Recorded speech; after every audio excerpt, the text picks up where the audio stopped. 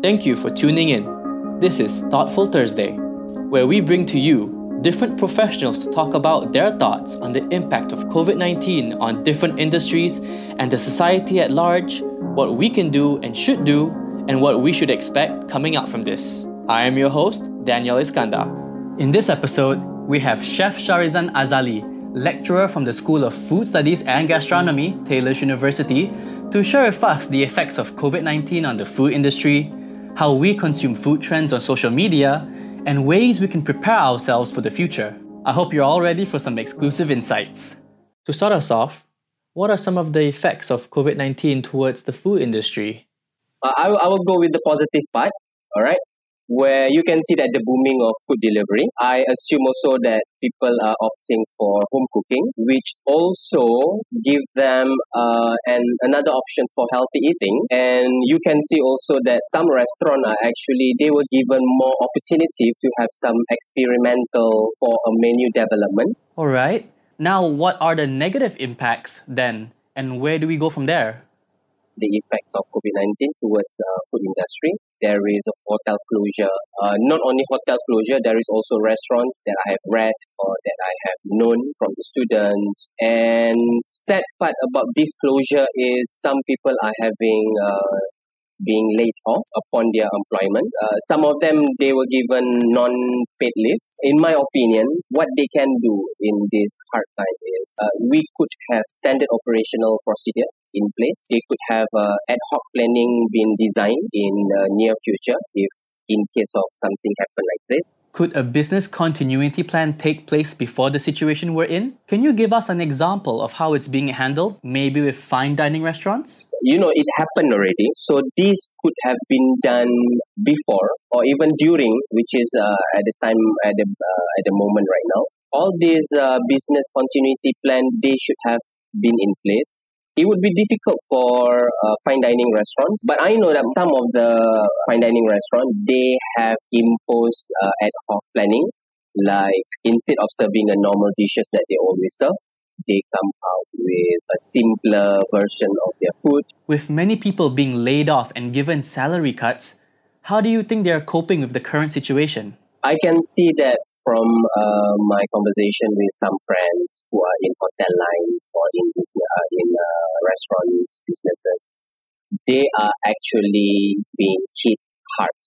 Okay, to have a closure towards their business, it is something that they are not prepared for, and most of them opted for part-time job. But there is also people who are taking these chances not to just stay home, but instead they are doing online businesses, which mean they are doing food deliveries from home. One thing that is for sure that it is not an easy time for them. Do you think the new norm for the food culture among society would include social media and their trends? And are we ready for this? In terms of the new norms, I believe that none of them is actually prepared for this. They might not foresee that they are actually facing these kind of situations.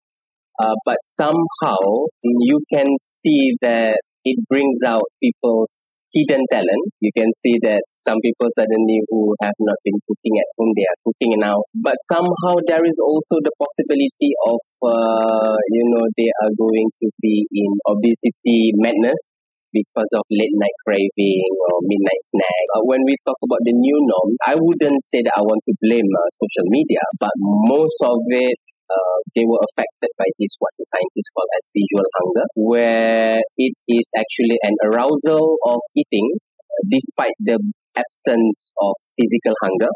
Okay. Okay, so how do we beat this visual hunger and obesity issue? Obesity is not a new thing. Even Malaysia has been affected with this obesity madness since decades. A lot of scientists have done a lot of studies and researches on obesity and everything. You can beat that obesity madness from home actually. All you have to do is you have to eat in moderation. Because when you are at home, yes, you are happier. You are with your family. You can do works from home, but during normal days, you don't have that extra time to feed your visual hunger. So try to make yourself busy with online courses. That's what I'm doing now. I have been attending a lot of virtual meetings or virtual classes or even virtual discussions just to keep my mind away from food. Do you think students are prepared for learning outside the classroom? To be honest, I would say that both sides, which is the student and the lecturer, they are actually not ready. But I have mentioned earlier about blessing in disguise. So this MCO is actually the best time for both student and lecturer to impose the new Taylor's curriculum framework, where we are promoting the usage of technology and also blended learning, because blended learning is simply the modern framework of learning. And that is what Taylor's University are trying to impose. Finally, what's your advice to our students and listeners in general? I would say that please be prepared, be ready to embrace transformations. You have to be a better person. As for myself, I realized that, why didn't I do that? Why didn't I try to do this before? Why I didn't try to jump into doing something that I thought I'm good at? Be prepared to have your talent upskilling, because if you are skillful in one area, you realize that it is actually not enough. Do not limit yourself only to the things that you like, but also enrich your personal development. Start to have checklists, planning, all right, and be prepared for plan B. Alright, thank you so much. That was Chef Sharizan Azali, lecturer from the School of Food Studies and Gastronomy, Taylor's University.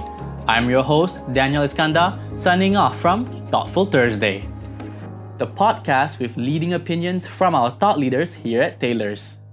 Stay tuned for the next episode. Thanks for listening.